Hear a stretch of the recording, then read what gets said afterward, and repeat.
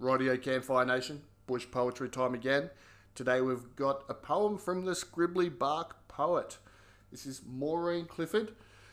She said, yeah, you can use my stuff. So make sure you go and check Maureen's stuff out. The link is in the description to her website and to her stuff on YouTube. And yeah, I really hope you enjoy this one. If you're brand new here, make sure you're subscribing.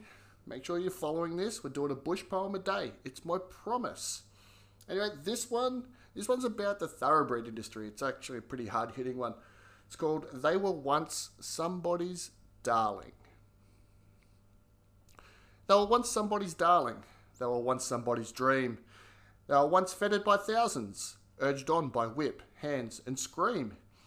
Now they wait in dark, dejected, and they'll no more hear the call of they're off, because tomorrow is the last day for them all.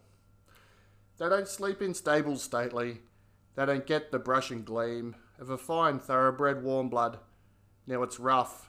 They hear the scream of the fallen gone before them, and they know not yet the foe, but they fear the fate awaiting, and they know, oh yes, they know. It is hard to be unwanted. It is hard when one falls short. It is hard when expectations don't equate to dollars sought.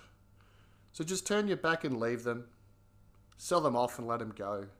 They were once somebody's darlings, but seems now no one wants to know. As the rose of Flemington roses pale and drop confetti blooms, the champagne chicken and chance crowd have departed in the gloom, leaving a trail of trash tickets and divot-speckled course. It is doubtful if one punter gives a stuff about the horse. So there we go. That's the Scribbly Bark Poet, Maureen Clifford herself. They were once somebody's darling. I really hope you enjoyed it. If you're brand new here, make sure you're subscribed. Make sure you're following.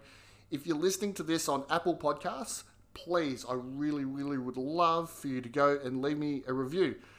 Scroll all the way down the bottom. It really helps get the word out here because we're doing a bush poem a day. It's my promise, okay? And the way for me to keep on going is by people keeping on listening. So please spread the word. I'd love it. If you know any bush poets out there, get them to send that poetry my way. Send me the audios because you don't want to hear my bloody voice every day. Anyway, hope you enjoyed it. I'll see you tomorrow.